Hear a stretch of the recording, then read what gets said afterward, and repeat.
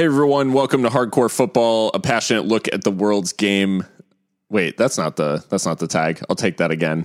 An intense look? Is it an intense look at the world's game by two passionate Americans? I think that's the one. That's the one. Yeah. Okay, I'll take that again. I like the other one too, but that was okay. A passionate look at the world's game by two intense Americans. Okay, wait. Now that you put it like that. It's just us yelling for 2 hours.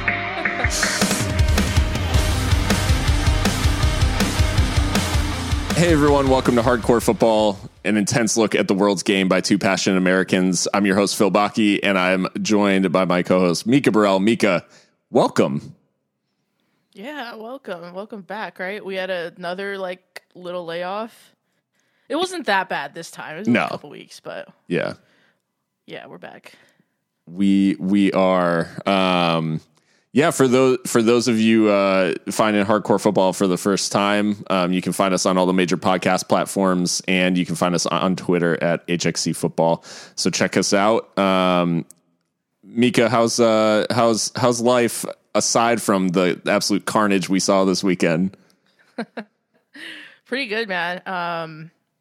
I don't know about you, but I had to work today. I didn't even know it was a holiday until the Starbucks barista was like, "You too? Working too?" And I was like, "Oh, were we not supposed to be working?" But yeah, working and watching all the footy that I can when I'm not doing that. How have you been? Yeah, a lot of work. Well, we're preparing for our arrival. So me and my wife found out we're having a baby girl. So that's the big news on the block. But yeah, so I spent this weekend watching footy, and I hung some shelves in the nursery. So oh my goodness, it's becoming real. So I'm just preparing myself. Got that summer signing wrapped up already. I like it. Yeah. joining on a free. Well, actually, that's a lie. This shit is expensive. It's crazy. Hey, yo, I'm in the wrong business because these infant goods or whatever these childcare goods. This is a racket. I had no concept, and I'm not going to go too deep into this, but because it's a rabbit hole. But I had no concept the cost of some of this shit. I thought oh, this is a nice stroller. A really nice stroller is probably $100. No, this shit, you can finance these things. Oh my God. I need some of these strollers. It's and with the chip shortage, it's like they're luxury cars. Fine crafted Italian leather. Just wait, what the fuck? What am I buying? It's just your baby having an Alfa Romeo stroller. What? Amazing.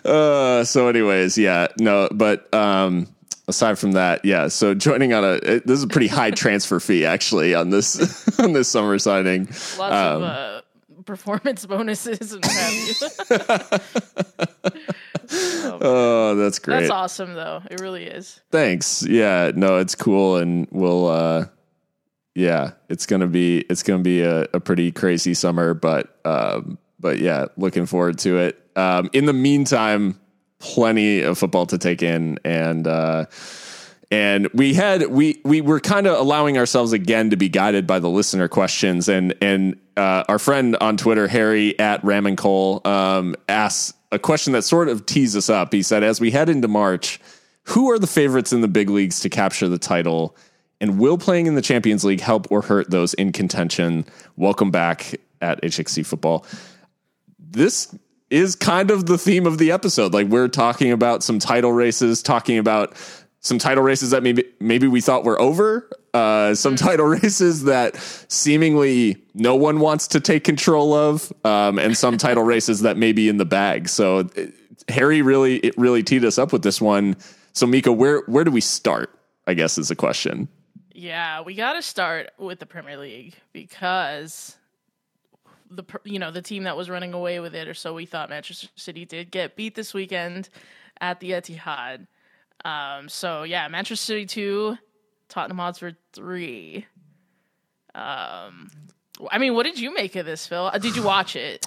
I did. And it was funny because I didn't actually, I cut it on almost as there's like a slight, this could be interesting. I don't know, but it's at the Etihad. Like they'll probably get blown away, Spurs. And then Kulusevski scores early inside the opening 10 minutes. And all of a sudden I'm like, maybe something, but I was convinced the whole time that Tottenham were going to blow it. Like I was truly convinced. And there's been instances of that in their past. And credit to them throughout this, that they fought back. And I mean, despite that late penalty concession, which little harsh, I was looking through a biased lens. I thought it was a little harsh on Romero. But anyways, yeah, I think it's a great result for Spurs. I also think this is the type of match that people would have looked at Antonio Conte and said, like, okay, this feels like Antonio Conte. Like this feels like the type of result that he would go out and get. For sure. And I mean, with this result, he now has a winning record against Pep Guardiola, 3 wins, 2 losses. The vast majority of their history coming when he was a Chelsea boss, of course. But this was, I think, as close to a Conte masterclass as we've seen this season with Tottenham Hotspur. And, I'm not going to lie, it was, I didn't understand it at times. There was definitely one of those, there's a method to his madness, and I don't get it. Because at some point, Spurs were playing with a back 6. Yeah. And I was like, this looks like a joke. You're not just end line to end line. There's defenders. Yeah, and it worked. I mean, and it wasn't like they were bunkering necessarily, but more just letting City have the ball. And I think that's something too that Spurs have become comfortable with, if you will, is not having the ball because they've been under Jose Mourinho. I won't count Ryan Mason, but Nuno. And now Conte, who all his teams really, all those managers want their players to be comfortable without the ball, and so in that way, this matchup really worked for Spurs. Yeah. And so they would be in this back 6 with the midfielders and the Højbjergs and whatnot covering, but they were brilliant going forward too. And Kane it's just so crazy the trajectory that this season has taken on for him because, they opened the season to City without him after the debacle in the summer of the failed move to City. They beat City. The fans are singing, do you see this, Kane, and all this? To go from that to, a starring role in the reverse fixture is just nuts. And he was excellent. I mean, probably, with...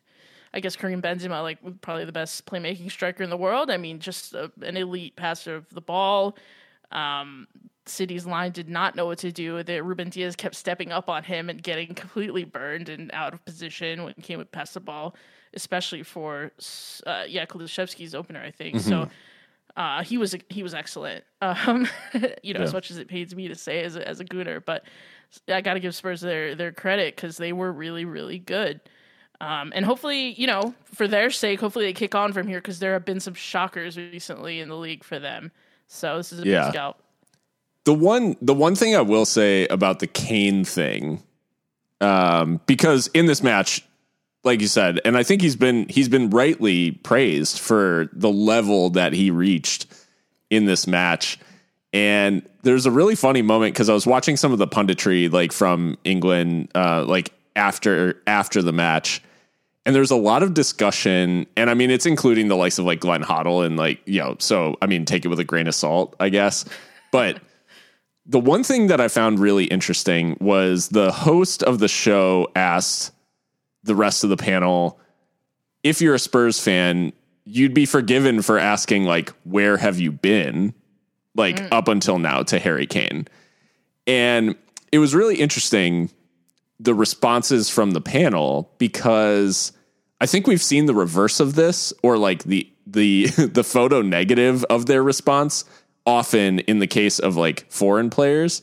So Harry Kane, they say like, well, he would have been like convinced that he's getting this move to City, and he would have been like mentally already there.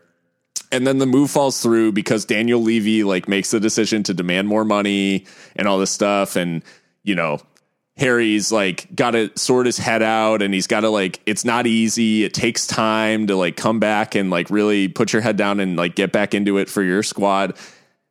How many times over the years have we heard the reverse of, hey, the move didn't happen, get over it. Like, you're here. You need to focus on giving your all for this team. Like, sort your head out.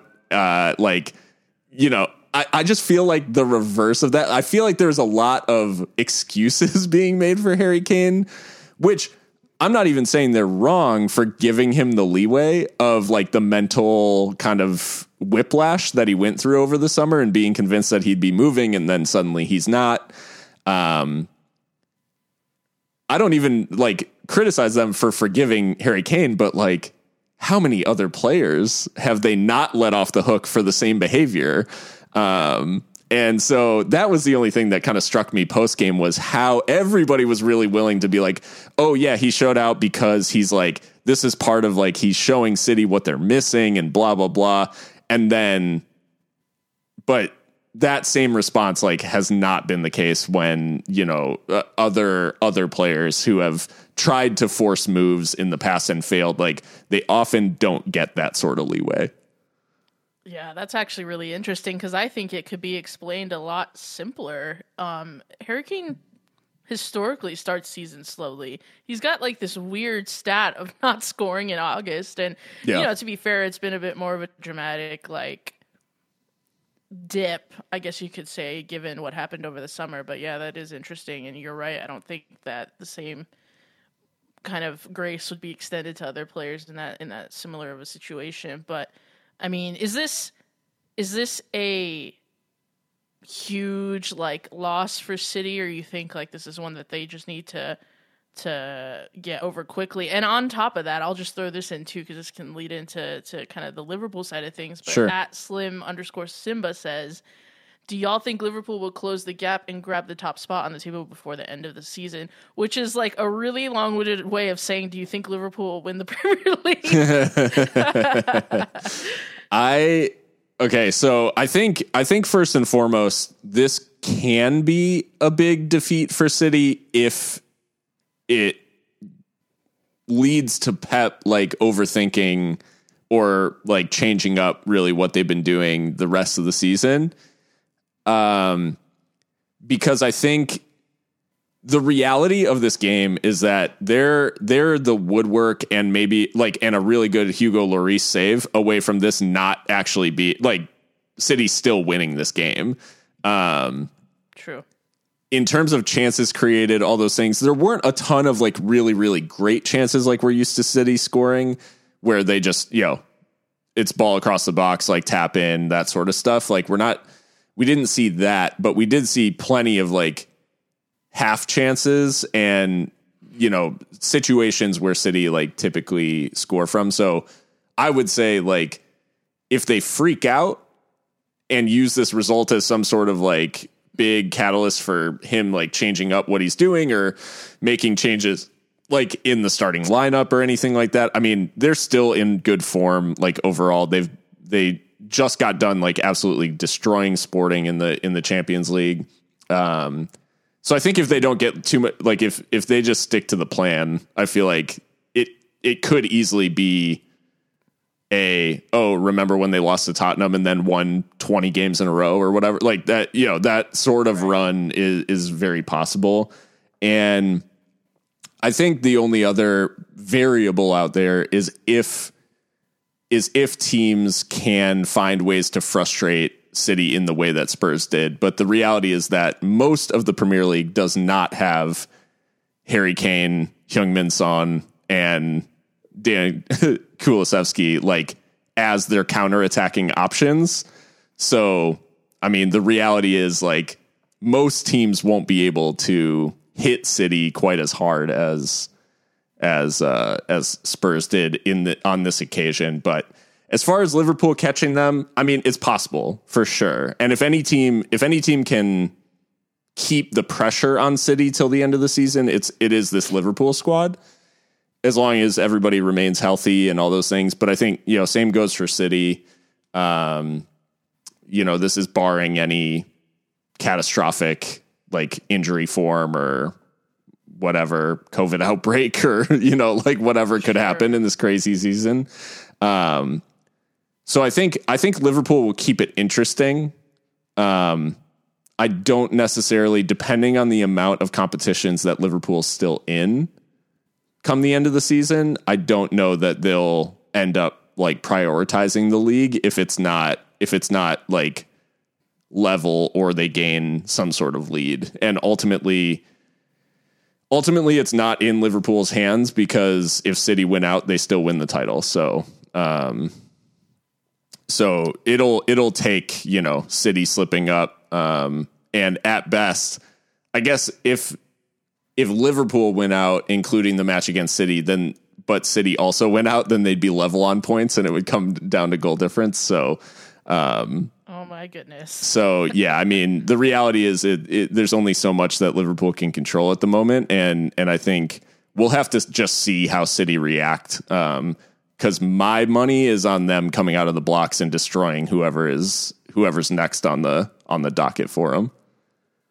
Yeah, I think I told you immediately after the result that I wasn't convinced that there's a title race yet, but now realizing that City and Liverpool still have to play each other, I think I've kind of changed my mind a little bit on that. I think right now, yeah, I guess mathematically there is. Right. But yeah, you're right. If Pep goes full like tinker mode with the tactics and with the lineup, then sure, people can get at them. And as we know, when someone gets a big result over City, everyone will try and emulate what Spurs did. Yeah.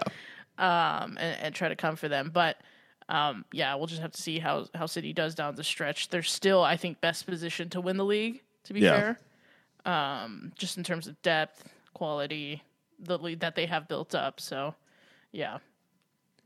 And a lot of their big games, including the game against Liverpool in April, is at home versus they've already gone to Anfield this season. So, right. So yeah, it'll be really, really interesting to see how it goes. They've got Everton next. I expect Everton to be absolutely evaporated by the time that game is over, but we'll see. Maybe Big Frank can steal a march on the champions elect. I would be shocked. City, though, not the only Manchester club involved in a cracker of a match this weekend, and maybe not as consequential in the title race, but consequential certainly for fans of both of these clubs. Leeds United 2, Manchester United 4 at Ellen Road in Leeds. How significant of a result is this for Manchester United? I think it's really big, especially when you factor in that they did give up their 2-goal lead on the road to a rival who, made it difficult for them and in difficult circumstances. I mean, it was, pissing it down with rain. Like, the pitch was so waterlogged. People were having to smash the ball just to pass it.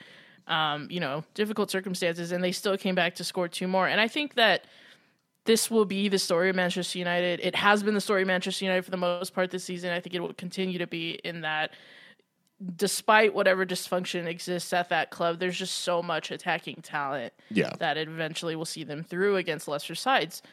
Will that always be the case week in, week out? No, of course not. But I'm just speaking, generally. But yeah, I mean, as a spectacle, though, this game was really good. I mean, proper Barclays matchup. It's 2 historic rivals, 2 huge clubs in that area of the country, and just like everything about it, the ambiance, the rain, like all of it. The tackles were flying in. Unfortunately, Robin Koch got injured early. Yeah. Pretty bad collision with, I think, Scott McTominay, who was like just amazing that he was still on the pitch, to be honest. But hey, that's kind of what some United fans really wanted to see out of him and out of the team in general, is some more grit. So yeah, I think it's a really big result. And United, like I said, they'll stay in the hunt for top 4 on attacking quality alone, I think. Yeah. I think it is big just from a practical standpoint in terms of them holding off the chasing pack, because, and I say pack to include Wolves, but the reality is that Arsenal have 3 games in hand on United and are only behind by 4 points. So, I mean, there is a scenario here where Arsenal are actually 4th ahead of United after those games have been played. Wolves as well, with 2 games in hand, only 6 points behind, so they could be level with United having played those games in hand, in theory. So I think it is big just from a practical standpoint, but there was also a really cathartic sort of emotional reaction from the players as well. And you could tell just how much, like, getting one over a traditional rival. And I think the atmosphere at Ellen Road, I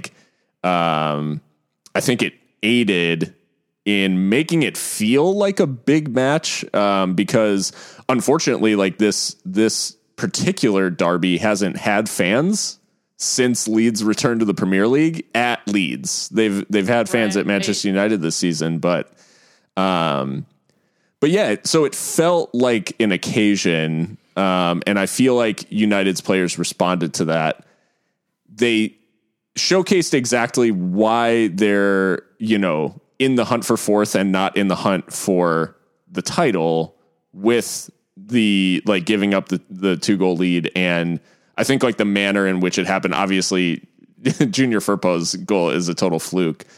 But the immediate response of, like, conceding the second was really, like, I think what shows that this United team is not quite, they're just not quite there. And defensively, they are going to have these moments where they break down. And yeah, so I think just from a sheer, moment of catharsis for this United squad, I think hopefully for their sake, something unifying, because everything in the press has been like, there's all this locker room drama and Ronaldo's trying to take the armband off Harry Maguire and all this stuff, like too many English Harrys, to be honest. But yeah, so I think just from that practical perspective, I think it was really important for them. And, Jadon Sancho played well, which is good to see. He is turning a corner, I think, in his season. I'm just glad that looks like it will work out just for the good of the sport, because he's very, very talented, and I cannot, like, stand the Bundesliga tax narrative. So it's the worst. So I hope that he obviously comes good. And, fair play to Leeds for battling, but they're just really affected by the loss of key personnel. Calvin Phillips, namely among them, and now Coke goes down, and the depth's not there. Patrick Bamford's not available. Like, it's just been really the story of Leeds' season, I think, and I don't know that there's much more that Marcelo Bielsa can do about that. He said after the game that he felt that he didn't set them up right, which I suppose when you concede 4, that kind of has to be your takeaway. But I think that Leeds have been pretty unlucky in that regard. Leeds sit 15th and 5 points from safety. Watford gaining ground on Leeds in that 18th spot with a win over Aston Villa. Not that we're focusing on that, but yeah, a big result for United as they keep that 4th spot for the time being, and get a little bit of momentum headed into their Champions League tie against Atletico Madrid. They play on Wednesday. 2 teams, 2 traditional powers, facing off in the height of their banter eras. Ouch! It's true. Banter era? Yeah, I guess that. It happens so quickly for Atletico as well. It's a banter season for sure. If it's an era, we'll see. But yeah, that'll be fascinating. Well, the race for top 4 is ultimately the big question outside of the title race in the Premier League. And oftentimes it does come down to kind of the final day. And it is one of the more, even in a season where the title is ran away with, there are often some compelling final day matchups. So Christian Canales, at Fly13091 on Twitter asks, who gets the number 4 and number 5 spot in the Premier League to secure their places in Europe? Oh my. I think right now, Manchester United will probably get 4th. And I might be betting against myself a little bit there, being an Arsenal fan, just to not jinx it. But yeah, it's hard to look past all the options United have in attack. Then again, they could get distracted by, other competitions. If they do end up making it past Atletico, which is possible. And then I'll bet on Arsenal for number 5. Obviously the games in hand can be a blessing and a curse. You always want to assume that you'll win those, but it remains to be seen. But the thing about Arsenal that I think is really encouraging is that we have a striker that doesn't score goals, and yet we're still winning games. And putting in very solid defensive performances. I think Brentford were the 2-1 makes the result look like it was a close game, and it really wasn't at all. Arsenal were very dominant. So if we see more of that from, on average, the youngest squad in the league, I think we could make Europe. But yeah, I'll go United and Arsenal in 4th and 5th respectively. Yeah, I like both of those shouts. I will say that West Ham's recent stutter. They've got 1 win in 5 and in the league, and they're just seeming like they're losing some of that magic that was carrying them through. And the Europa League is about to start back up, which right. There's about to be a whole host of Thursday night, Sunday night combos that they're going to get hit with, especially if they remain in that particular competition for any length of time. So I think West Ham is probably my vote of the current top 5 to drop out. So I agree with you there. I think United will likely hold on, and I'm actually looking for. Have they done the Europa League draw? I don't see any on West Ham's. I don't see it on their schedule. So I thought they had a matchup, but because they finished top of their group, didn't they? Yeah, they definitely went through. Whatever, I'll look that up. So, so yeah, I think United and Arsenal is probably good. I will say, as a shout, because I know Christian is maybe mildly fishing for this, I will say that Wolves have an outside chance of sneaking in, but there is one key thing that they must do to actually make this a reality and potentially sneak a Europa League or Champions League spot. And that is, they need to start scoring goals. They have allowed 18 goals this season, which is second best in the league, joint second best in the league with Chelsea, right behind Manchester City. They're elite in terms of not allowing scoring. Wolves have played 24 matches. They have 23 goals. They need to start finding goals somewhere if they want to put up a serious challenge, and they need to start scoring in bunches, because obviously they get a good win this weekend. They're keeping that pace, but 23 goals in 24 matches is not enough to guarantee a top 5 finish. Right. I mean, that there are clubs in relegation places on the continent with more goals than that. Actually. I think the only clubs with fewer goals, if I'm reading the table correctly, the only clubs with fewer goals than Wolves are Burnley with 20 and Norwich with 15. Not the kind of company that Wolves want to be keeping, to be fair. They have one less. They have one less than Watford in 18th. So the relegation. Yeah. I mean, that is relegation goal scoring. they just have an elite defense to make up for it. So I fully agree. Jimenez definitely gone off the boil a little bit there, and not much in the way of help, I guess. Yeah. Yeah. And on the far outside, Spurs are still lingering. Sure. Right. Lingering because of the games in hand. Lots of cancellations and things. The race for fourth is like low key more interesting. Yeah. than the Premier League, the title in some ways, but yeah.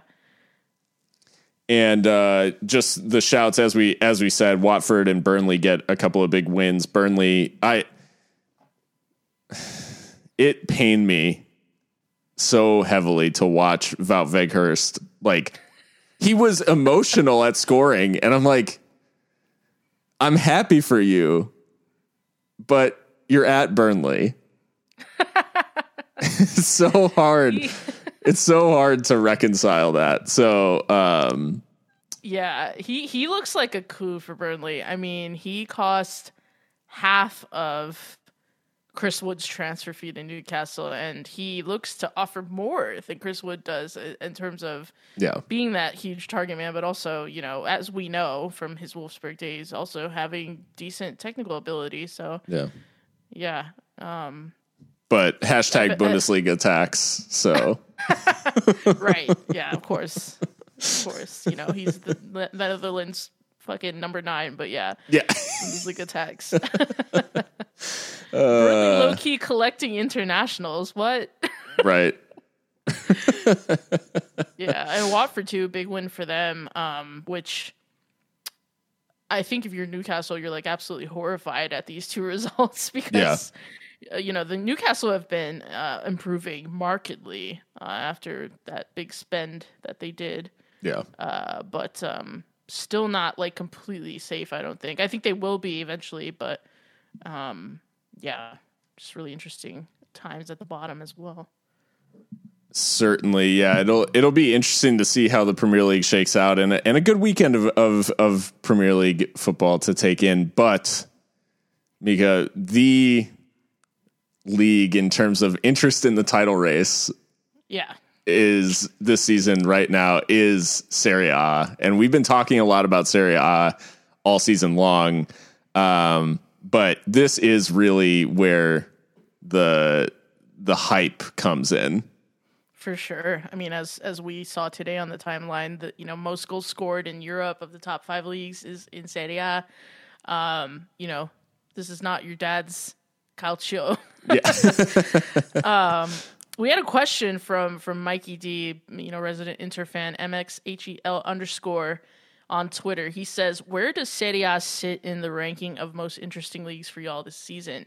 It's been absolute chaos recently. What do you think, Phil?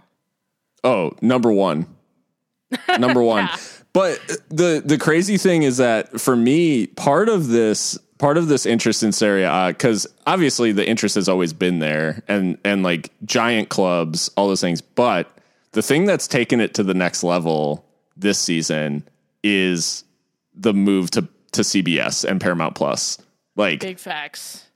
This has like leveled up Serie A in the US to a crazy extent. And so like the accessibility of these matches for me personally, like, and I know not everyone has Paramount Plus and like, I'm not judging anyone like for not, although I would say take a look at your budget. If you can find the room, absolutely do it because it is worth every penny. Literally a cup of Starbucks coffee. Yeah, like if you can find the room, because between the Champions League, I mean, their coverage of the Champions League and Europa League plus Serie A now, I like the levels that they've taken it to. And I think we've said this in the past, like I want all, like if I could have every league on Paramount Plus, I absolutely would do it because CBS has invested so much in making the coverage like high quality. Yeah. So and they like have their pundits go to Italy. Yeah. Like, and be at the fucking matches. Yeah, that's such a good point. Yeah. The broadcast package is certainly. So not to say that's everything, because this league absolutely stands on its own in terms of the quality, in terms of the clubs involved, in terms of the players involved. But yeah, the accessibility now with Paramount Plus has just like totally leveled this league up for me. Facts. Let me ask you this though. The top 5 all dropped points this weekend. And today, actually, Napoli dropped points. Yeah. What was the most damaging result? Or most damaging or most shocking? You can take those either way you want to. But I'm curious what you think. Because I was looking at this like, who like fucked up the worst here? I can't really tell. Yeah. So, I mean, I'm going to be honest. Like, I think it's tough to look past, especially given the fact that Inter Sassuolo had like taken place, I think, or was being played at maybe the same time. AC Milan not winning against Salernitana, who have been absolutely like dire all season. That to me is the biggest, because the other matches, like, you can see all of these results and be like, yeah, okay. Although I would say the Napoli drawing with Cagliari is close to as bad, but Salernitana has been so bad. They're like nailed to the bottom of the table. They've only scored, when we're talking about scoring goals, like they've scored 19 in 24. They have a negative 36 goal difference. They've allowed 55 goals in 24 matches. This just, like, for Milan to be top and not get the job done, regardless of the fact that it was away, that is to me the worst of the results, with Napoli Cagliari being a close second. 100% completely agree. And I think what really like was strange too about this Milan result was that Maignan looked human.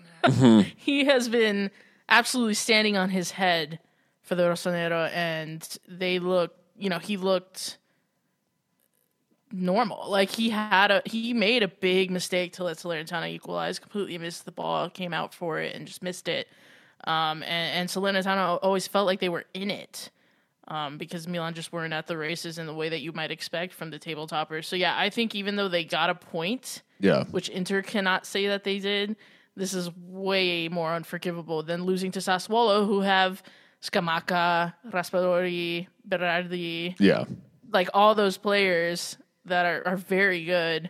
And Sassuolo have been known to give people a shock, punch above their weight. Not quite the same way going down, but even though Inter lost, Inter had 29 shots. Yeah. And nearly 4 XG. So it's not like for want of trying, you know what I mean? It was just one of those weird ones that Sassuolo were able to take advantage of really good finishing from really good players. But yeah, Milan, I think, drawing to Salernitana, who are most certainly going down to Serie B, like that's really bad. I will say the Milan get a little bit, they get a little bit of a boost by scoring the equalizer, and because if they had lost that game, that would have been truly unforgivable. Can you imagine? Oh my goodness! But the interesting couple of points from this match are the fact that the goals for Salernitana were scored by Federico Bonazzoli, who is an Inter player on loan there. Right. So Bonazzoli scores the first for Salernitana, and he enjoyed that goal hugely. The second goal for Salernitana is scored by a guy whose first name is Milan. Milan Juric scores the second. So like the weird trivia of this match is that there was Inter Milan like scored the 2 Salernitana goals. But yeah, I think just a terrible result for AC Milan, and they've just had a weird stretch where they're still top, but they feel like more vulnerable than they did when they were chasing. It's just really strange. Yeah. As far as the Inter Sassuolo result, this Sassuolo team is like indecipherable to me, because they are so good in big games. They're unbelievable. Like they show up in these big games and they are always like knocking off the big teams. And then they'll go and play, name a smaller bottom half side in Italy, and they will lose, like guaranteed. They got knocked off, I think 4-0 by Sampdoria like 2 weeks ago. I was just going to say Sampdoria. Yeah, like yeah. So this Sassuolo team, I was trying all night to think of like the right analogy for this, and I think I've got there. Sassuolo are like Matthew McConaughey in that, like, if he's showing up for like a random role in a small movie or something like that, it's like, he forgettable. Like, not really anything going on, failure to launch. Oh my God. Absolutely horrific movie. But when he is cast in like a blockbuster or like a big movie or a really like hyped up movie, whether it's like Interstellar or Dallas Buyers Club. Yeah. Like he just knocks it out of the park and is like unbelievable. He's just, that is Sassuolo to me. Like they have their failure to launch against Sampdoria, and then they come back and they are Interstellar against Inter Milan. That's amazing. Now we know why Austin FC are Nero Verdi as well. It all checks out. It's like, see, there. Boom. Man, it's all connected. Boom. Whatever the Tesseract. Oh, yeah. Well, listen, Cagliari played Napoli today. Yeah. And they also, bottom of the league, deserved their point. Yeah. Had lots of the ball, didn't allow Napoli to settle. And as well, David Ospina also had a freaking howler on that Gaston Pereiro hopeful long shot from outside the box. So a lot of parallels there, actually. And Napoli, another team that I don't, as much as I would love for them to win the Scudetto, I just don't trust them. Yeah. And there's something about them that just feels vulnerable, despite the fact that they've got some really good players and the like. So they drew as well. And Atalanta don't have any wins in their last 5 Serie A matches. So you worried about Atalanta even making Champions League, or what do you think about that? I think it's actually going to be kind of a close run thing. I think the shocking thing somewhat about Atalanta is how they've tried to, like, they've definitely been this like up and down kind of streaky team this year. And they've ridden some really good patches of form where there was a point in time where the way that their attack was playing and the way that they were creating chances, I'm thinking like this team is capable of anything. Like this team is maybe even capable of challenging for the title. And then they've just gone through this patch where they seemingly can't do anything. And I think notably Duvan Zapata has been out, recently, which he was such a big, just a big piece for them. And despite they get Jeremy Boga from Sassuolo, which was like a long time coming. And like this whole move was like, it just seemed like it was kind of like happening in slow motion. He starts in this one, but at the end against Fiorentina, Atalanta only fashioned 7 shots. Fiorentina have 6, and it's actually Piontek, the new signing for Fiorentina, who grabs the winner. So yeah, I think this is just a weird, it's a weird period for Atalanta. Gasperini sent off in this one too, I think. I did not clock that. Wow. Okay. So it's like his second sending off of the season along with Mourinho. So they like to get sent off on the same day, apparently. It wasn't 4 this time on this match day, but right. Just half that.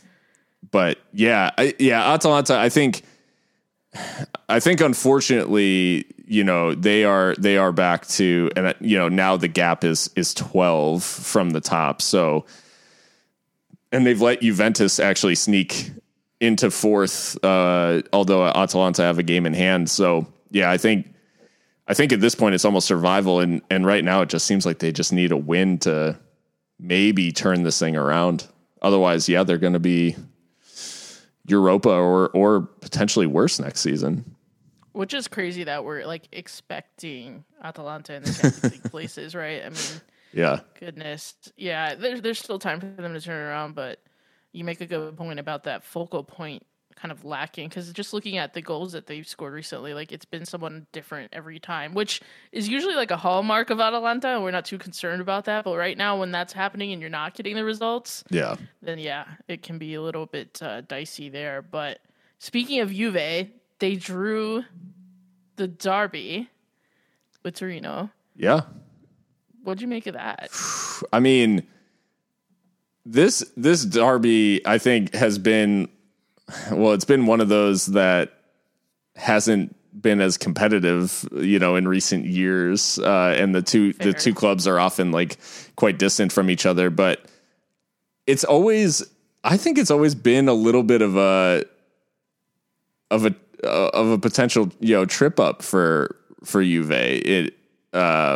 And it proved the same. I think, again, I don't think this Juve team is very serious, and I think they've kind of preyed on on some of the vulnerabilities of the the rest of the top 4 or top 6 maybe, because there was a period of time where they were in the bottom half of Serie A. Now to find themselves back and forth, they've obviously done all right for themselves, but it's always nice to see Belotti get a goal in the derby as well.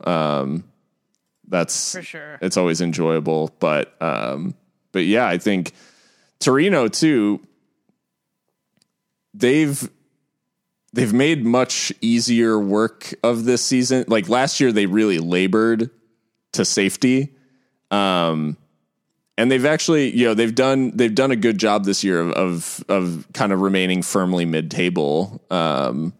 So yeah, I think credit to Torino for not salvaging, but getting a good point. And I mean, statistically, like limiting Juve similarly, where they, were pretty even on shots. They only had 3 shots on target, but so did Juve. So, it was a well played match from Torino, and I mean, I'm sure they'll be thrilled to take a point from a derby at the Allianz or whatever it's called now. Right. Yeah, absolutely. The Serie A title race, for just to round things out, for now, is Milan is still top on 56 points, so 2 points clear of Inter Milan, who have a game in hand. Inter on 54 points, and then Napoli level on 54 points, having played a game more. Juve in 4th on 47 points. So it still does seem like a 3-team race, despite the dropped points.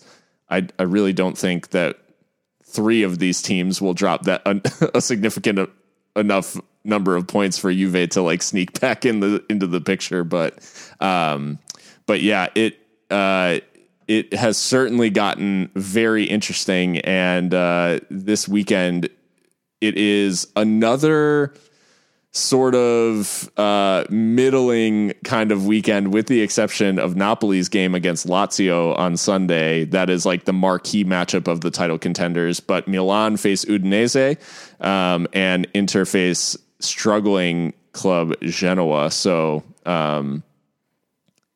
again, it should be 3 points for the Milan clubs, but will they get the job done? And then a tough match against Lazio in Rome for Napoli. So that'll be probably the one to watch. But with the way these clubs are playing, any of these games could get interesting, and they're spread out. It's interesting. The Milan clubs both play on Friday.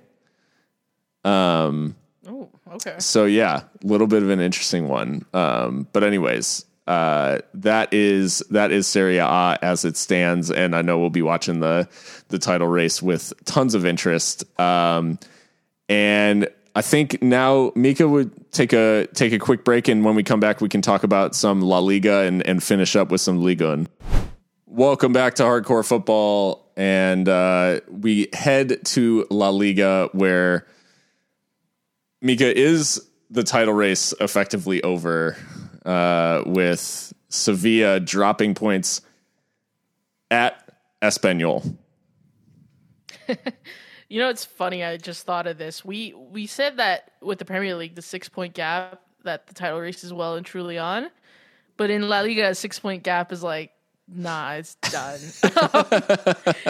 and that is because, you know, Sevilla again dropped points to Espanyol, who, to be fair, Espanyol have been getting some really decent results lately. I mean, they beat Real Madrid back in October. They took points from Barca and Sevilla in back-to-back match days. So, you know, a La Liga club, but a newly promoted one nonetheless, is doing the business in the top flight. Yeah, like I just can't see Sevilla making up the difference because of the way that they play. They don't create a whole lot, and actually, they are really outperforming their XG actually by quite a bit, by like 6 or 7 goals last time I checked, which is not good for a team that doesn't score that much anyway. Right. So, you know, the underlying stats aren't great there either. And they are fighting on the European front as well. So I'm sure that, you know, Sevilla are a well-seasoned side in that regard, but still it doesn't help to have all those fixtures. So, Madrid, I think, are just, you know, a better side and will be able to hang on to the lead that they've built up, smashed Alaves, pretty handily 3-0. So yeah, I think Sevilla have just dropped too many points lately. It could all turn around. I mean, it's still, you know, it's February, a lot can change, but I think this is Real Madrid's league title to win. And Sevilla will probably finish second. I mean, they have a good little lead over Real Betis, but still got to play them in the cup too. So yeah. Or we'll already play them in the cup, obviously, but it just doesn't. It's just, I don't believe in Sevilla. Is how I want to put that. I guess I don't believe in them. I don't trust them. Yeah. To really go all the way. So yeah.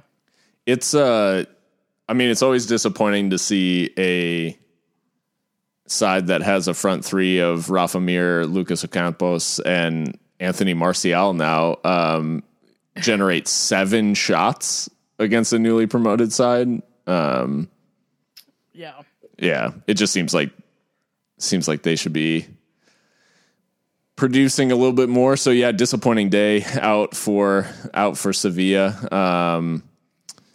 But elsewhere in the league, not such a disappointing day at Barca as at the Mestalla, as Valencia went down 4-1 against Barcelona. And obviously the highlight of this match being the fact that new signing for Barca, who I asked, what's the point of signing Pierre-Emerick Aubameyang for Barcelona? And he promptly goes and scores a hat trick against Valencia. So his impact in this game, clear. But we actually had a question from a fellow Gooner of yours at Dave WA16 TTS, Dave Watts. Is Aubameyang going to have any meaningful impact on Barca over the course of the season? I mean, you know, recency bias will tell you absolutely. He scored a hat trick against Valencia at the Mestalla. He scored hat tricks in Ligue 1, the Premier League, La Liga, and the Bundesliga. So, I mean, you know, one of the best strikers of our generation, I think. And yeah, I think he will, because this Barcelona team is very young, and I think we saw Oba thrive off the youngsters in Arsenal before he went off the boil and, you know, fell out with Mikel Arteta, of course. So I think he can kind of replicate that in Barcelona. And sometimes, as we know, sometimes all the player needs to get the best out of themselves again is a change of scenery. And it's a cliche, but it's a cliche for a reason. It looks like that could be the case here with Pierre. And I think he can really torture a lot of La Liga defenses that are, not used to dealing with that kind of directness and pace. The first goal is ridiculous. The long ball into the channel, and then he smashes it. So everything about that physically and technically was excellent. The other two goals were, or especially the last goal, was pretty fluky, I think, but he's getting into those positions. He's feeding off the youngsters, off Gavi, off Pedri, Frankie de Jong. Not super young, but still younger than him for sure. I think for sure he will have a meaningful impact on Barcelona. And if he becomes a bit part player, if the minutes need to be managed, that's fine too, because he could save up that energy to run against tired defenses. But yeah, he was excellent against Valencia. And on the Valencia side of the coin, they are just dreadful. They were so bad. And I think time and patience is running out for Pepe Bordalas. Valencia have the second worst defensive record in the league. That's,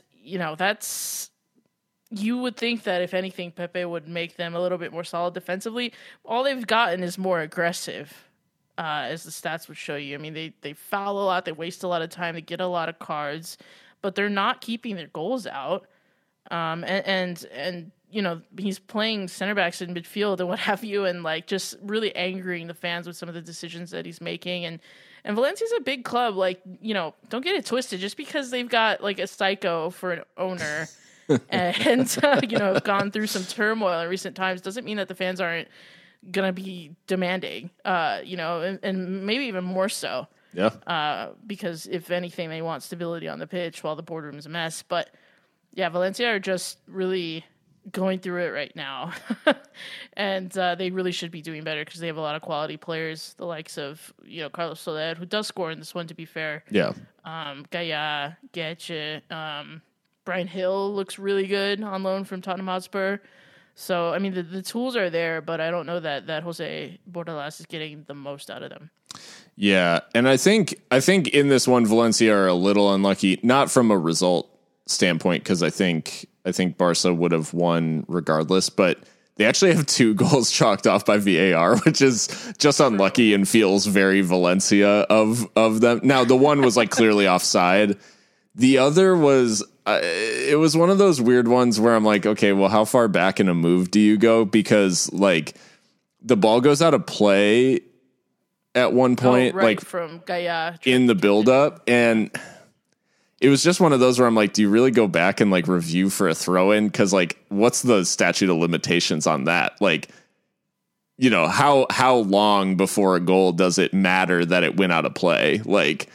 I think in that case it was immediate enough for it to warrant the review, but little bit of bad luck, I guess. The couple of times that Valencia put the ball in the back of the net, it was after something reviewable. But the other, I think from Barca's perspective, the only thing that's a little bit strange about this performance is they get the 4 goals, but they only have 7 shots in the whole game. So there's a little bit of okay, well, what happens when those don't all go in? Where's the rest of it? Right. But the finishing from Aubameyang throughout was really good. The De Jong chance, he basically is in the net with the ball. So there's no missing that. So, they created some high quality chances. I think the signs are there for some of these young Barca players, hitting their stride and maybe finding their place in the first team. I didn't love the Xavi quote after the game saying ideally Frankie and Gavi and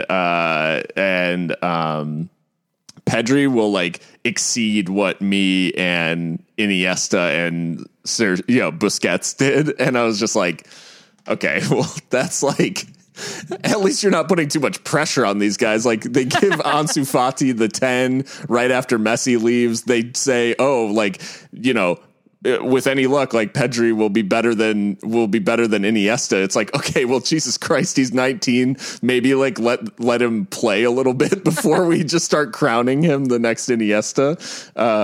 So yeah, I just think like there's this weird kind of complex in Barcelona where they're just obsessed with finding the next generation and making sure that like these young players coming through are those guys. And it's like, it's okay for Pedri and Gavi to like be Pedri and Gavi. Like, sure. It's okay that they're not that they're not Iniesta or Xavi. Like, just let them like be themselves and play their game. Cause right now it seems like that is having an impact. And them being able to come through and assert themselves a little bit, like despite their young age. I think it's helping this Barcelona team feel refreshed. But sometimes that weight of expectation, it's like, Jesus Christ, man, like don't amp the pressure up on your squad even more than it already is, just like by the very nature of like wearing Blaugrana. For sure. I mean, I've said in the past, if there's any club that needs to be a little disrespectful from time to time to their own history, it's Barcelona. Yeah. Because they've got to evolve, because these are very special players. Who knows? They could be better. Who knows? Yeah. But let that happen organically. Yeah, right. For sure.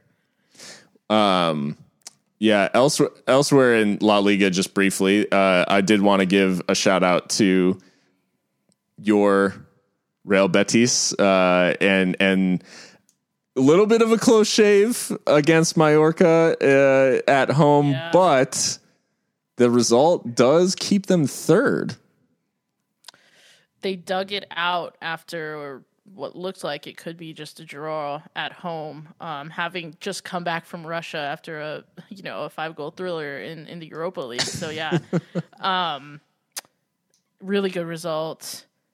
Got a penalty as well. So yeah, I mean, everything just really ended up going Betis' way, but they did battle as well. So they're third, and Manuel Pellegrini is just doing a fantastic job. Like, he should be up for Manager of the Year awards, truly. I mean, where Betis was when he came in to now is just ridiculous. Like, it's such a quick turnaround. Yeah. And everyone seems to just believe in him. And sometimes I get a little annoyed with his rotation, but it keeps yielding results. So let's learn to live with it. And it's not like they've had some like massive investment. I mean, really, Hector Bellerin aside, like they haven't really had a whole host of transfers or anything like that to remake the squad.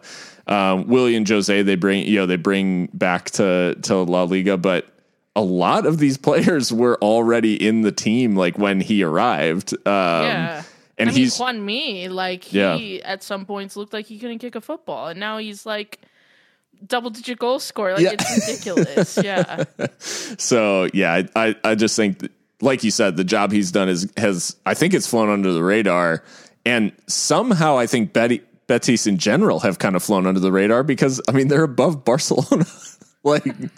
For sure. Yeah, no, hashtag always watch Betis. Like, yeah, it's good football too. Like they are entertaining and effective. So yeah.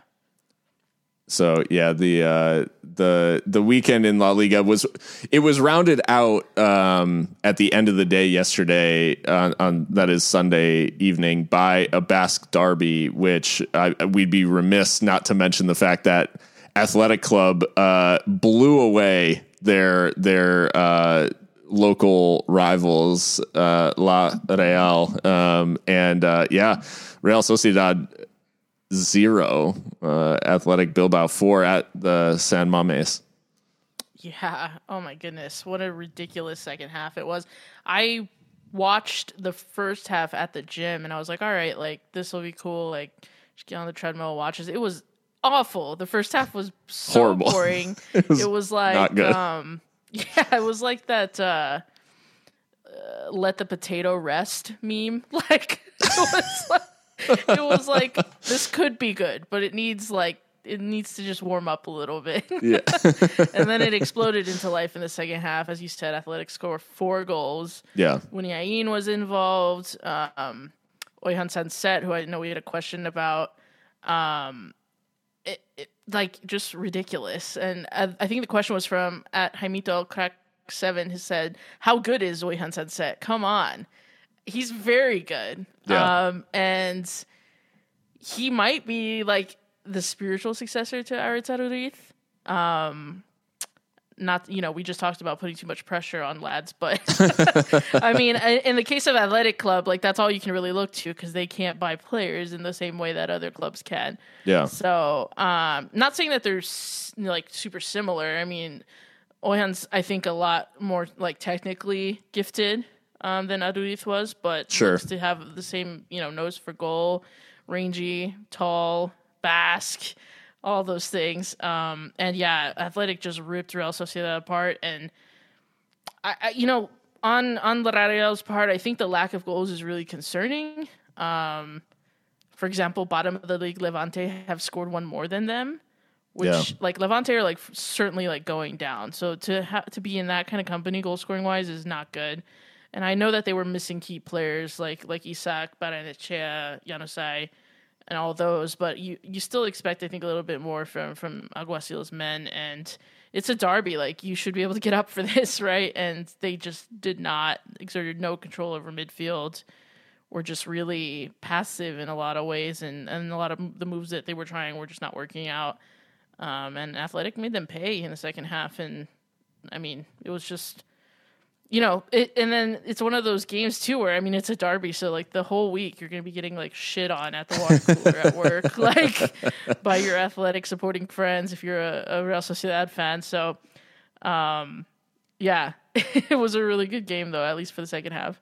Yeah, I love the atmosphere too in San Mames. Like, it wasn't fully full because a lot of Spain is still under like certain restrictions in terms of like COVID and all that stuff. But yeah, the scenes in the stands were really great, and just like the reactions of the Bilbao the Athletic Club supporters, like just really amazing.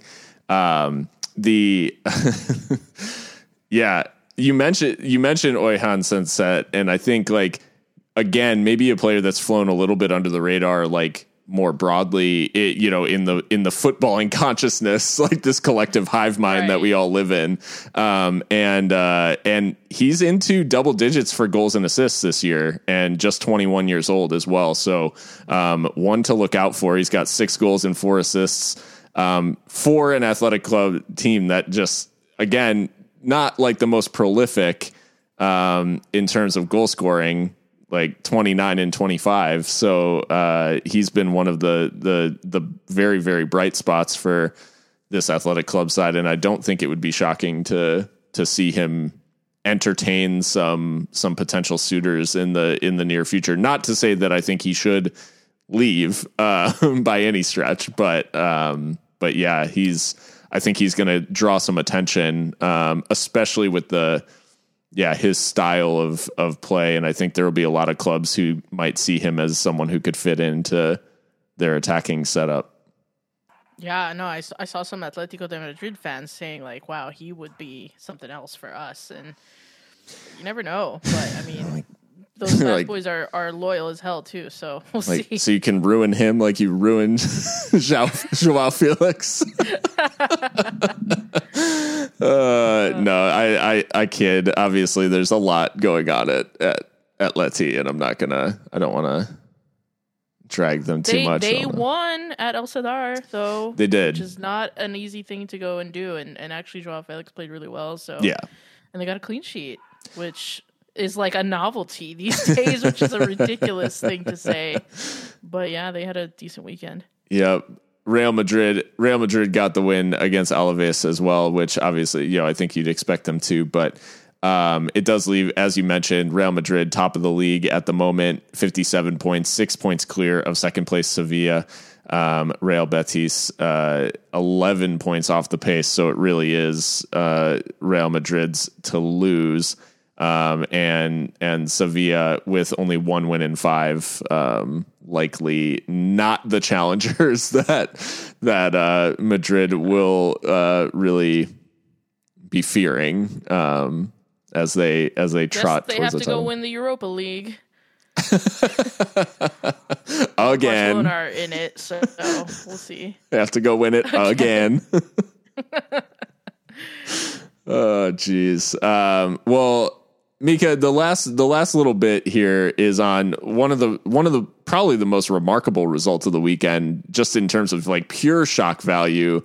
Nantes 3, Paris Saint-Germain 1. This was a weird match, and not least of all because Nantes are fifth in Liga 1 as a result. Absolute madness. Yeah, they're full value for the win. They were really, really good. Just some really nice goals. I mean, they were just good all over the pitch because Colomani, side foot finish for the opener, beautiful. Merlin screamer for the second. But then Albin Lafont in goal, just unbeatable. I mean, he's well known, I think, to most by now. Very promising player, came out of Toulouse, went over to Fiorentina for a little bit. Now he's back in Ligue 1. And, I mean, he looks like he could certainly, between him and Maignan, could battle it out to take over for Hugo Lloris in the long run for France. But yeah, Nantes were really good. And the fact that they're fifth is insane because I remember you and I talking on this podcast last season being like, what a shambles. Like, Koumbaré's come in and it's like, what are we expecting from this man that's gone to like Genk, Dijon, and like Toulouse? Like he hasn't been like excellent. His most notable achievements up until this point has been like getting relegated.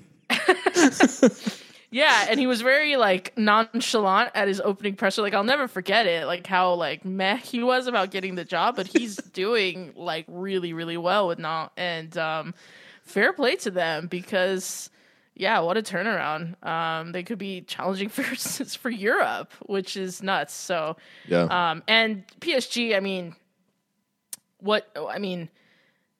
I've said this before on the pod too. At points during this game, the front three wasn't even in the picture. And that just tells you a lot. And, I think PSG knew that they're going to be carrying these players, Messi, Mbappe, Neymar, but it's just like embarrassing at times that how unapologetic they are about not defending. You know what I mean? Yeah. Because there's definitely players in every team that you kind of have to carry a little bit, but the three of them are so just like, you know what this is. You know what I mean? Like that to the rest of their teammates, and it's just really crazy. Like, and it's not to say that any of them like played poorly. Like Mbappe probably could have scored a couple goals. Messi was actually very good, I thought. He had some chances as well. But yeah, no, we're just the better team on the day and really fed off the atmosphere. So fair play to them. PSG still walking the league, but yeah. Yeah. Yeah. And it is not, PSG still have a 13-point gap on Marseille, who are somehow second. They went and lost 2-0 to Clermont-Foot this weekend, so ridiculous. that's second place. But yeah, Nantes, now after a few of the results since this result have shaken out, they are seventh. Just with how the rest of the table played out. But at the moment when they won this game, they were up to fifth. The Merlin goal, the second goal for Nantes is like my favorite because it's just one of those that like he runs onto it and hits it and it just stays hit. And it just ball stayed ball. just continues to rise. The funny thing about this Nantes conversation too with the Koumbaré and like this tweet kind of did the rounds this weekend from Zach Lowy, who's obviously a really good football Twitter follow for any of you out there. His website Breaking the Lines has a lot of really good pieces and articles and all kinds of stuff. But he highlighted in a press conference that Antoine Koumbaré like admitted or confirmed that his club does not have a recruitment department. And this is He stated that his friends called him to recommend the signing of Ghana winger Osman Bukhari, and the club promptly signed him on loan from Ghent. So, like, his buddies are literally WhatsApping him like players to sign, and he's in the top half of Liga. So he's just vibing it. A club surviving purely on vibes. I love that. And they beat that for them. They beat the biggest club, like one of the biggest clubs in Europe, with the most prominent player, probably two of the most prominent players in the world. Yeah. I have to say though, Arsenal are in the market for a striker, and I think Kolo Muani is someone they should look at. He seems to have everything that we need in terms of height, pace, the finishing, and actually being decent on the ball too as a dribbler and as a passer. So yeah, just saying. Yeah, the way that, like, I actually really love in that opening goal the way that he is involved, like receives the ball on the wing and then is receiving the return pass in the box to finish it off. Like, such a good move. Yeah. He just, that's not something that you always see in terms of, like, obviously forwards will often, bust a lung to try to get into the box and score, but it wasn't an obvious like scoring or crossing opportunity. He picks it up like near halfway. Yeah. When he lays it off initially. So yeah, I mean, that it's not a bad shot. He covers like 65 yards in like 3 seconds, seemingly. Like 3 so to 5 seconds. Yeah. I think he's a very, very interesting player, and one that we might even do, like, not on the cheap, but like cheaper than some of the comparable, the analogs, I guess. And he's a big boy too, so I mean, theoretically could really thrive in the Premier League, you would think. Yeah, shoot an offer to Kumbare on WhatsApp and it's really that easy. Good God. Deal done. Oh, shit. So yeah, Liga, unfortunately, unlike last season, like we had such a blast, like talking about Liga and the title race and Lille, finally like claiming the title. This year, it just, the inconsistency from the entire league has let PSG like waltz to a title domestically. But the question marks around PSG, as you said, like they're just, I think when you look at the other big prominent teams in Europe, there's not really another big one that you have like these sort of serious question marks about. I would say Bayern Munich recently have, like, there have been some eyebrows raised at some of their recent results. Sure. But I think we've seen over the course of the season that Nagelsmann has like a good plan and a good setup, and they've gotten a song out of players like as they go. I think PSG is just one of those where it just feels like Pochettino really hasn't ever like gotten his hands around this, and maybe he was given like an impossible task in like, hey, turn these players into some like form of a cohesive unit. And go win the Champions League. It feels almost like a fool's errand at this point.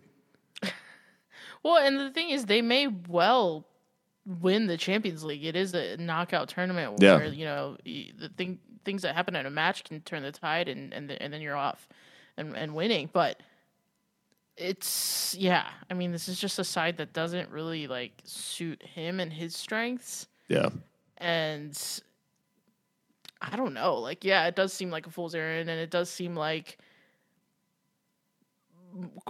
I don't know who could do better. Maybe like Ancelotti, or like, I know Zidane gets thrown around and stuff like that. And the names that get thrown around to replace him are all about like managing egos, which just tells you a lot, right? So yeah, PSG are just, it's like a circus, but they are a serious, huge European club that have aspirations for winning everything. So, despite all of that, the demands remain high, and he's got to meet those or he'll be gone. Yeah.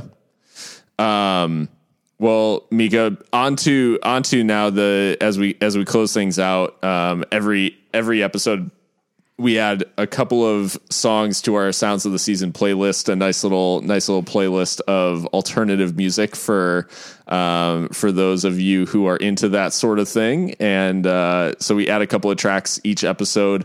You can find it on Spotify by searching Sounds of the Season, Season 2. And you can also find Season 1 on there. So you can see if you haven't listened along, you can see what we had on there last year as well.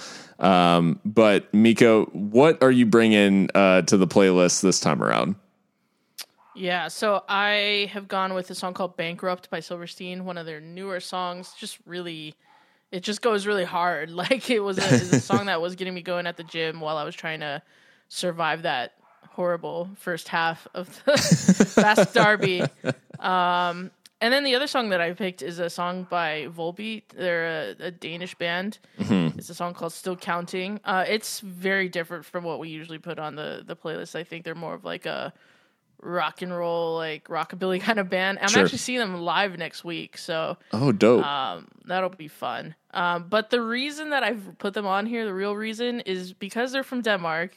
And Jack Wilshere has just signed for a Danish club, Aarhus. So shout out to Super Jack for finally landing a contract with a team. He'll be there for at least until the end of the season. And honestly, I think like he can still play, and he's just been very, very unlucky with the injuries. But I always have a special place in my heart for him. He's been training with Arsenal, and I'm just happy for him. I think people are like kind of taking the piss out of it, but it's like it's still a serious like professional football club. I think it's great. Yeah, and I mean all this just to impress El Paso Locomotive enough to sign him. Please, like he'd be an immediate upgrade on some of our options. Yeah. I hope he can stay fit, and I forget who told me that there's some Danish football on ESPN Plus. Like I might have to actually go take a look at that just to see what the hell is going on over there. For sure. But yeah. Yeah, what about you? Yeah. Choices this week. I had a couple. So I mean, the first one, I was actually like kind of randomly listening to this album today, and it took me back to like late 2000s scene, metalcore sort of vibes. And it's a song by a band called The Word Alive, called Battle Royale, which was off like their first EP, which they re-recorded for their first album. And I remember seeing this song live in Poughkeepsie, New York, at a place called The Loft. It was them and We Came as Romans playing a joint headlining tour, like when they had their first EPs out or whatever, back when they had like first gotten signed and everything. So anyways, I say Battle Royale because that's how Serie A's title race is feeling. Like everybody's in the mix and just like body blows like all around. So yeah, just a total fight to the end. And then the second song that I chose, there's a little twofold here, but I chose the song Anthem by Bring Me the Horizon, which there's really two reasons for this. The first is, Mika, have you seen Ed Sheeran and Bring Me the Horizon's collab at the Brit Awards?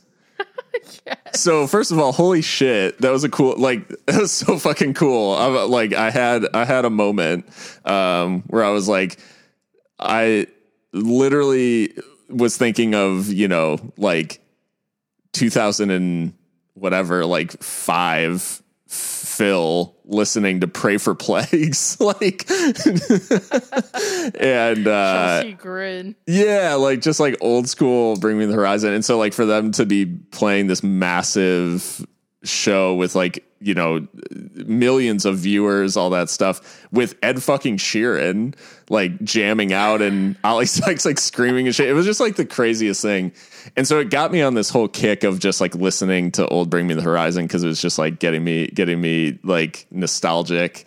And so as I was listening through it, I tweeted about this earlier. I came to the realization that for my money, their third album, which is called There's a Hell, believe me, I've seen it. There's a whatever. It's a long name, but There's a Hell, that album is just so good because it hits that sweet spot like of they were still like a pretty significantly like heavy kind of like metalcore-y sort of band, but they had some of those like more experimental elements coming into their music that they've explored now, like where they explored like some of the synths and some of the like other kind of more like anthemic sort of things that give them like this big sound now where they can play on a stage with Ed Sheeran at a TV award show.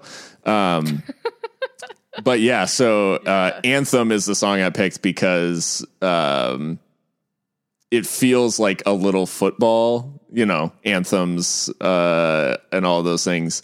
But it also, like, for me, it's also just a really good, like, it's got some really good heavy parts to jam out to.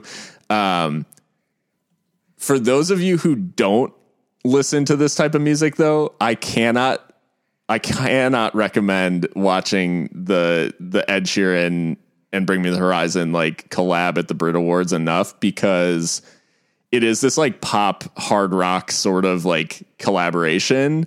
And my wife, who is not into the sort of music that I am, but is a huge Ed Sheeran fan, actually thinks that version of the song is the better version of Bad Habits. So crossover. Yeah. Crossover appeal. Yeah. So for anyone who's like, I'm not really into that sort of thing, like listen to that performance and listen to the live one, because they've since released a studio version, which is very good.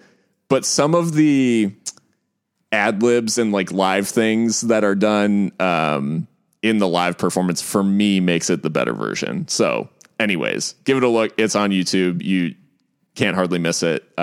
So definitely check that out, even if you're not into that sort of music, because I think there's something for everyone in that performance. Trigger warning: there is a dude who does some weird like contortionist shit. So if you don't like watching people like dislocate their limbs, then like maybe just listen to the audio. But yeah, anyways. It's a guy in a shopping cart. It's very Bring Me the Horizon in terms of like, there's a guy in a shopping cart doing contortionist. It's very weird. Anyways. The Bring Me the Horizon boys are all big football fans. So, and they have a lot of like football related songs and lyrics. So that's a good shout. Sheffield boys as well. Yorkshire boys. So I know one of them, I think the bassist, is actually a City fan. Oh, like Manchester City? Manchester City. What the fuck? And I think some of them are United fans. I don't know if I forget where I read that, but yeah, very interesting. I'm interested. Oh yeah, Matt Keane. I was hoping that, because I know the original band is from Sheffield. I don't know how much of the band is even like still the originals aside from Ollie, but right. But even so, Sheffield United's rise has only been in like recent years back to prominence, so it wouldn't be like outside the realm of possibility that they would lean towards one of the big like 90s clubs. For sure. Good shouts, though. I like it. And they are all now added to the playlist. Dope. Yeah, check it out on Spotify. You can add and follow the playlist so it just updates on its own in your library and you don't have to do anything. We'll send you new tracks every once in a while. So hopefully check that out and enjoy. And while you're there on Spotify, if that's where you do listen to us, or whichever podcast platform you're on, if you'd be so kind as to subscribe, and you get the podcast straight into your feed when we post it, and also follow us on Twitter at HXC Football, and you can get all of our opinions and different rants and see new episodes and all those things. So yeah, give us a follow, join along for what promises to be a really intense end to the season, and hopefully an exciting couple of title races here. And we've got, with Champions League ongoing, we'll have plenty to talk about on the European fronts as well with Champions League and Europa League. So stay tuned for it all. And until next time, guys, hope everyone stays safe and through the various winter weathers and various things going on. And we'll see you next time.